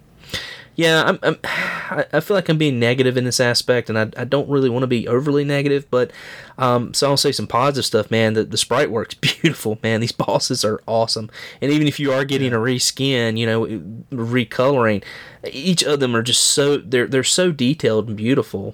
Whether it be like the vampires or the Lich is amazing sprite, and you mentioned the Mana Beast, but the dragons and those sort of troll guys, I think they're called like Gigas. Those are really cool too, and I think there's like minotaurs, and it's beautiful, man. There's some really nice stuff going on in this game, but as I said before, a little variation besides that, one moment at the end would have been very nice for this game. Yeah, well, I can't agree enough with you on the sprite work. Just I'm looking at them now, just the coloring and yeah. I mean, even the like weird ones, like the robots, the Kilroy and Kettlekin, these like little elf robot things with sledgehammers for hands, like they're awesome. Yeah, and those are kind of fun battles too. Great. Because those have a kind of a strategy, like you got to kind of run in and hit them and then back out really quick and not hit them again. And they can kind of stun you, and you have to scroll between your characters too. So that's kind of fun.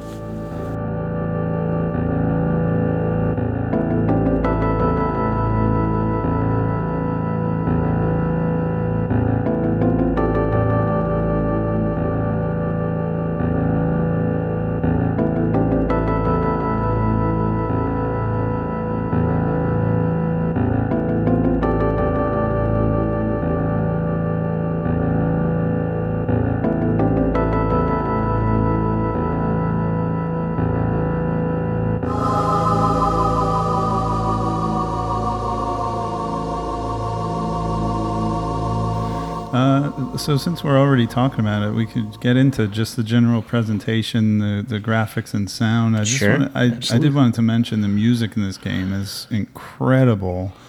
Our composer for this one is Hiroki Kikuta, and he worked on a lot of Square RPGs back in the day here. Romancing Saga, Seigen Densetsu 2 and 3, and went on to do a bunch of other... he's still in the business doing modern games. He did one of the Atelier games, which is a series I really love. So, but I mean, I know I've read that like he considers this his like masterwork as far as music goes, and man, he's right on the money with that, I think. So, I agree. It's beautiful soundtrack, and it really, really climaxes in the Mana Fortress. The music in the Mana Fortress is stunning. It's so good. It's great in the rest of the game. The only, I'll be honest, the only music that grated on my nerves and I felt like didn't fit was the town music for some reason. That was a little irritating. And you are in the towns quite a bit. But other than that, like the rest of the game, anytime you're like out, in the outworld, any dungeon, which is, you spend, 85% of your time in the game, beautiful, beautiful music. And you're right, it's quite a masterpiece. For sure. And the sound effects too, there are some noteworthy ones that I particularly enjoyed.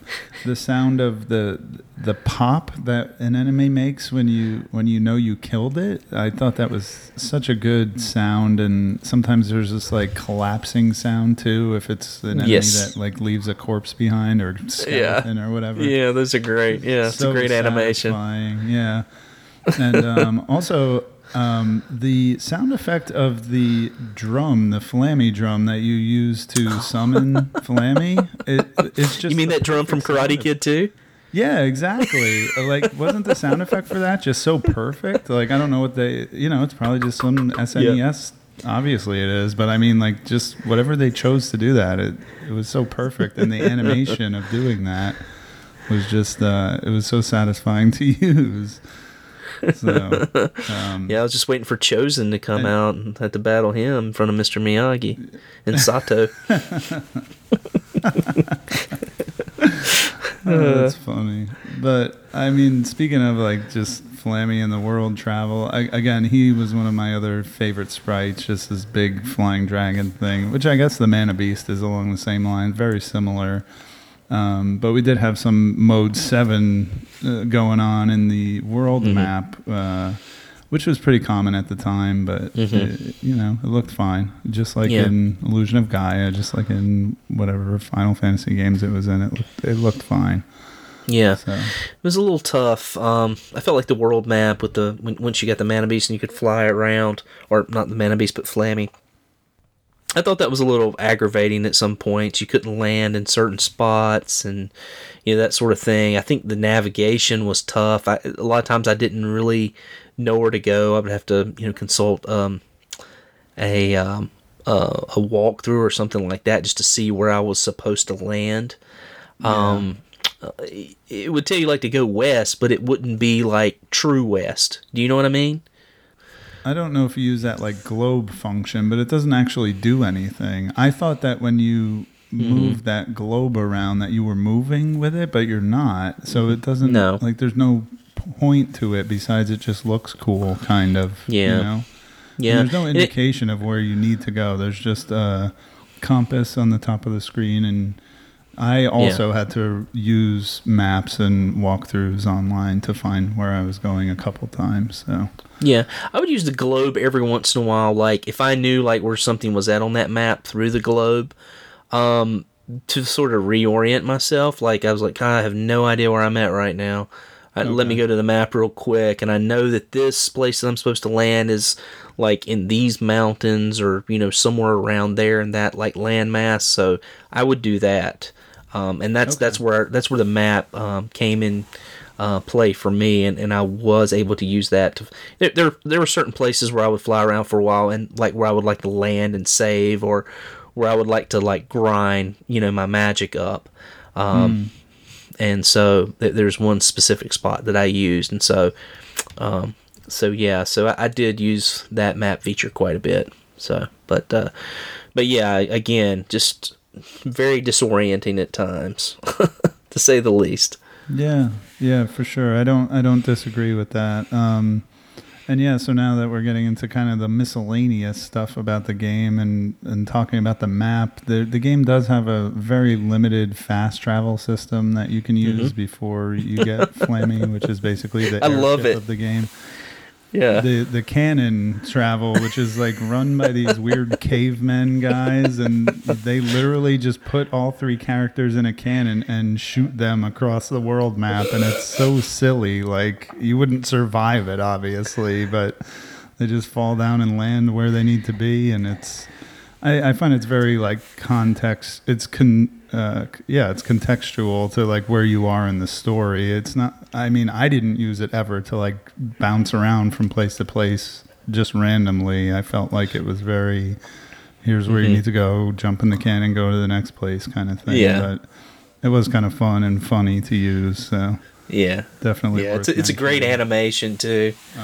It's a great animation when you get shot up and you're like right in the middle of the air, and you're like, it's like you're kind of struggling, it's floating. Yeah, there's a couple of other like oddball things about this game, and there's a site. I'll link it in the forum. I don't have it in front of me, but that has all kinds of weird facts, and we were sharing it and looking at it and looking at all the weird things. Oh, I actually did put it in the forum thread, so you just go see it there.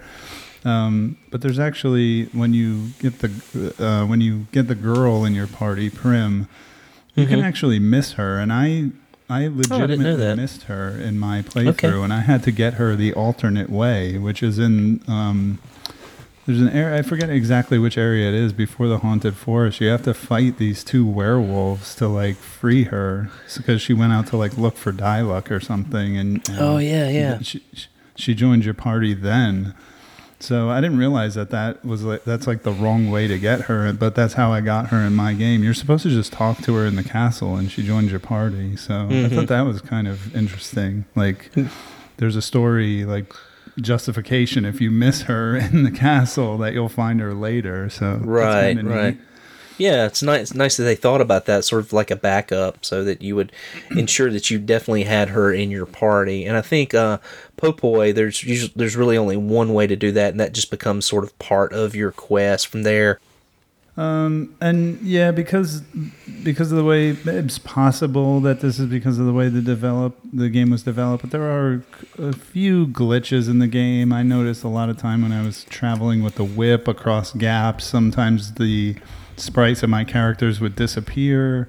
And there's one particular part of the game that Doug stumbled upon it, and I also had the same experience, where you're going up the mountain and the Neko dialogue starts triggering randomly. And Neko is another thing I want to talk about. He's like the shopkeeper. He's a cat who appears randomly throughout the game. And there are item shops in the towns, but Neko is like this, like almost like a side character who you find randomly throughout the game, and he comes in handy a lot with healing items and such. But there is this like weird glitch on that mountain where his dialogue just pops up randomly. So I thought that was kind of funny. The same thing happened to Doug in his playthrough. Yeah, it's funny. Like, I know what mountain you're talking about, and I would go up that mountain several times, because that's one of the pieces of the games. You have to continually climb that mountain over and over again, which just gets a little annoying. But I noticed the first time I went up the mountain, he appeared in a specific spot, and I spoke to him and everything, and went away. And then he never appeared for me again. But I did at one time run into that dialogue again. So yeah, there is some sort of odd glitch in the game that makes him kind of disappear, and he's no longer there after that first go through. I couldn't find him anymore. So I don't know. It's kind of odd, but as we said before, this game was sort of rushed out, so things like that are kind of expectations, and it, it doesn't really take too much away from the game. It's fine. So he's not really important, if you will. Sure. I mean, you can there's another village nearby where you can get everything that he's selling. There's no important armor or anything like that you're missing by not speaking to him more than once. Yeah. And so, like, while we're talking about that, just one of the final things we wanted to mention was the length of the game and whether or not we felt like it was justified being as long as it is. Is it padded out? We know that a lot of this game was cut, so to think that it could have been potentially longer, like way longer. I mean, this game it's weird. It's almost like it feels longer than it is. I mean, I think I beat it in under 30 hours. I got to be pretty sure of that. But we did discuss this, that it just felt like it was dragging on at certain points and that it could have been shorter than it was. So I just wanted to kind of throw that out there. Maybe some of the pacing was a little uneven in points or I don't know what it was, but I mean, I'm not complaining too much. It was just something that we all kind of noticed, and I just figured I'd bring it up. So, yeah, I think for me, game length was fine. I didn't feel like I put a whole lot of time into this game. Maybe, I don't know, 25 hours or so. But I think one of the things that makes the pace of the game and the length of the game feel off is the lack of story. There's just no story in the middle of the game that you have to go collect these mana seeds, and once you get that quest, that's pretty much what you're doing. You're getting all the mana seeds, and then you got to go fight the fortress. There's no twists, no turns in the game, nothing that you learn. Right. Really. Well, I take that back. There is one big twist toward the end of the game, and if you haven't played it yet, this might be the part where you fast forward for a minute, but you find out that your mother is actually the mana tree, which is which is sort of an odd twist. Your father, of course, is already deceased, and that was sort of the only like real surprise in the game to me. And I felt like the game length probably seemed a little choppy and a little off, just because there wasn't a lot of story to kind of push it forward. Yeah, that and all the recycled boss battles makes for a weird sense of like deja vu, and I've done this before, and yeah, that'll also kind of make the pacing seem uneven. And what is it, the Pure Lands or whatever you go through, and it becomes this like giant boss gauntlet, and the final area is a boss gauntlet as well. And so, there's quite a bit of that in the game. As you get to like sort of higher level areas, there tends to be more than one boss in each like cavern or each temple. So, it's very boss heavy. And as we mentioned before about the bosses, you just basically stun lock them with spells and, rinse and repeat. Nice. Well, as we start to wrap up our conversation here, I'm going to pass it over to you because I want to know, would you recommend this game? And you want to talk about Secret of Evermore a little bit. So I'll just say that I would definitely recommend this game. I do think that it didn't meet all of some very lofty expectations I had for it, but I still enjoyed it, I had a really good time with it, especially after I started cruising through it, kind of putting the recharge system by the wayside and just hacking through all the enemies quickly, made the game move faster for me, and I enjoyed it. And I'm not saying go and put that cheat code on is the only way to enjoy the game. I'm not saying that at all. I mean, I played it legitimately until I got to the Spiky Tiger, and I was still having a fine time, so... I would say it's still worth playing. It's kind of odd to me. I didn't even mention the platforms this game is available on. It's only on the original Super Nintendo, the Wii Virtual Console, and then mobile devices. It's kind of strange to me. There was never a Nintendo DS port or a Game Boy Advance port of this game like there was with all the Final Fantasy games and Chrono Trigger later on the DS. So that's kind of strange to me for such a popular title. But that's the world we live in. You gotta either get the card or get it on the virtual console. But I would recommend it for sure. So yeah, and kind of going with what you're saying now, I can't believe this game hasn't been remade, and those original concepts and that other 40% of the game that's missing hasn't been dug out. As popular as this game is, and as many people that love this game, it's a little surprising to me that it would seem to be sort of a no-brainer to do that and maybe put it on, like 3DS or one of those platforms, right? Yeah, that would be great. I mean, and you can't say like, it's too sacred. I mean, they're remaking Final Fantasy VII. Yeah. Yeah, there's nothing that they won't remake. So, but this would be a good candidate for it for sure. Yeah, and I think if true fans of the game knew that there was 40% of this game missing because of development issues and the reasons for that, I think they would be completely excited to see what those additions would have been to this game. So, just to go along with what you were doing as far as would I recommend this game? Absolutely. I think the price point on this game right now is about $50 loose. When I think of games and retro games, I know a lot of people with retro games are like, I don't want to pay that much for a retro game. My thought's always been this. There's so many people out there that have no problem shelling out $60 and $70 for a new game that they've never played before. Right. Hoping that it'll be good, depending on reviews they've read or trailers that they've seen on the internet, and they're completely willing to do that. Why not spend $10, $20 less on a game that you already know is going to be good? And this is a good game, one that I would highly recommend to anyone who loves RPGs. I tend to be a little critical on games, and for good reason, but I can't say enough about the good things in this game and praise the graphics and the way it looks. The music in this game, as you mentioned, is phenomenal. It has a great menu system. It has a great battle system that's fun to tinker with. Very,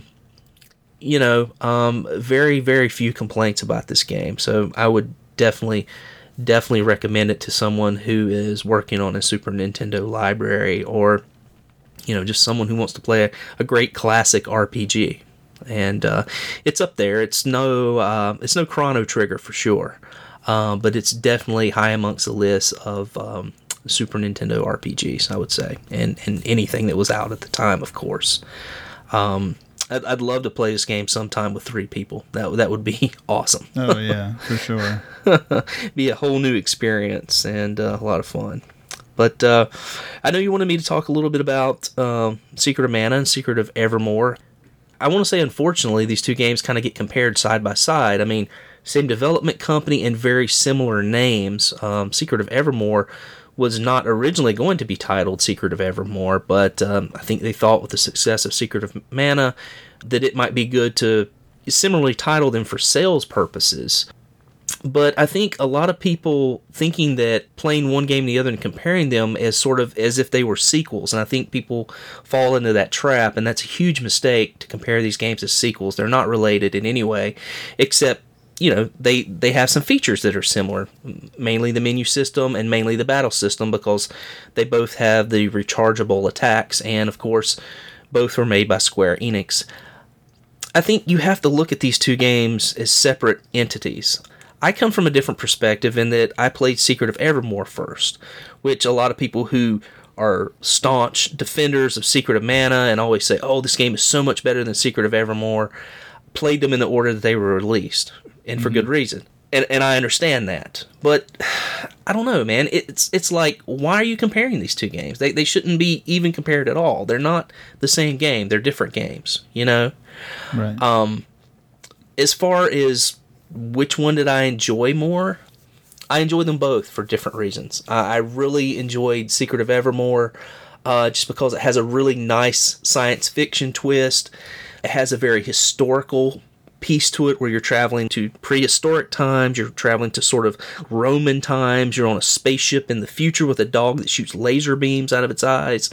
It's really silly and it's campy and it's a lot more comical, whereas Secret of Mana is a much more serious game, let's save the universe. There's not a lot of comedy in it. It's a very serious game, whereas Secret of Evermore is very much, it's more lighthearted. They're both brilliant games, and I would say both worthy of adding to your library. Don't try to fuss and bicker over which one's better than the other. It doesn't matter.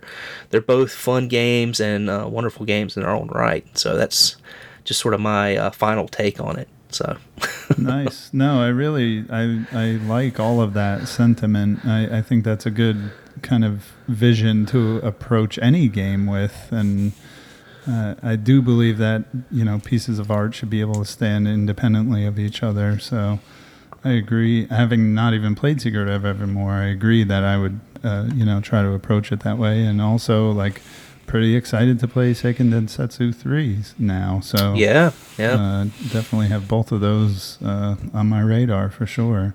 Yeah. So are there any like final parting thoughts before we wrap it up and talk about February, or I think we covered everything? I think we covered about everything. I'm good. All right, cool. Well, I'm going to take the announcement here. Obviously, Floyd wasn't able to join the call tonight. He got wrapped up in something in his life, so he's going to be hosting the February game. And I feel qualified to talk about it since I already played it. So we had a few people already finish this game, which is odd. I know Pam said that she's already finished the game, and she's like, I sat down, I played it, and I could not stop. So that's a good thing. I'm glad to hear that. I didn't play it in one sitting for sure, but it's the kind of game that it just flows very well. This is Murdered Soul Suspect, and it's a game that not very critically appreciated, but it is kind of gaining like a cult following at this point, and it's very interesting, and I really can't wait to talk about it because it's got a lot of problems, but once you start playing it, it kind of sucks you in, so it's going to be very interesting. So as usual, just join us on the forums and talk about it with us. Murdered Soul Suspect, available on every major console that's out right now. So yeah, and I just want to add, after you hear this, go ahead and run out and pick it up. It's about a $5 to $10 game usually on any system you want to play it on.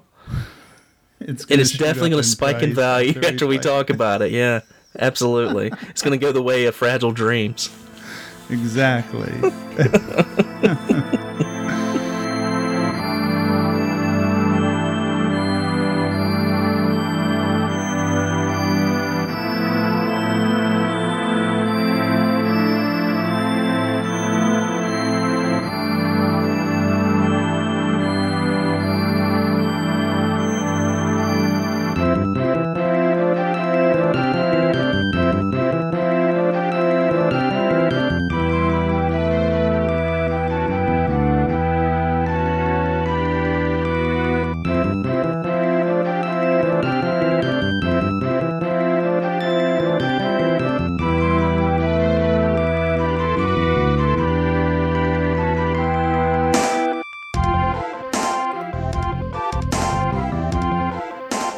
Well, folks, that'll do it for another episode. Thanks again for listening, and an extra special thanks to everyone who participated in the playthrough and joined us on the forum at rfgeneration.com. In February, we'll be led by Floyd as we take a look at Murdered Soul Suspect, a game which did not enjoy much critical success upon its release, but has quietly gained a cult following. Is it well earned? Join us on the forum and tune in to next month's show to find out. The game is available on various 7th and 8th generation platforms as well as the PC. Thank you as always for listening, and we'll see you next time on the RF Generation Playcast.